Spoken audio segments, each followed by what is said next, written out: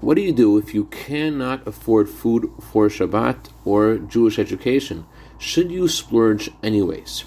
So Rabbi Shimon Bar Yochai declares in Talmud Beitza, page 15b, in certain situations you should literally borrow money on God's account. God says, borrow on my account and I will pay. But it's not only about literally borrowing money, it's not only about tuition or Shabbat, it's an attitude about all the good things that we need to create a home for God, whether or not we truly have altruistic reasons for wanting those things. The more we trust in God, the wider we open the divine faucet of blessings. It's our worries that closes it. The mitzvah of Shemitah, the 7th year, highlights this. It goes like this: 6 years you shall plow and plant, and the 7th year you shall rest, no work.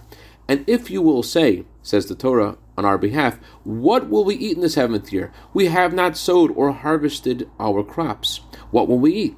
So God says, I will issue my blessings in the 6th year, so that there's so much abundance that you will not need to worry until the next crop grows. Worrying doesn't help. That's why the Torah speaks here in a question and answer form. What will we eat? Usually the Torah just says the facts. Why mention our questions? Reb Zusha of Anipoli offers the following explanation. If you would not ask that question, and you would just trust God and feel good that God's taking care of you, there will be no need for any specific answers or blessings or a specific plan. It's only because you're worried and asking the question, what shall we eat, that upsets the divine flow and closes the faucet. And that's why God has to issue a brand new flow of sustenance. But conversely, confidence itself opens a channel of God's blessings to flow to us abundantly in everything.